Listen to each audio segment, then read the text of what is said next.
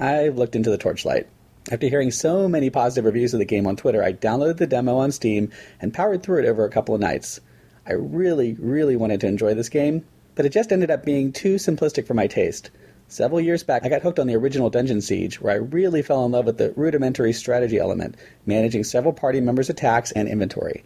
Here you manage yourself and, to a limited degree, a pet. Your choice, a dog or a cat, but really you just use your melee, ranged, or magic attacks, heal yourself when needed, and let your AI companions chip in on the battle.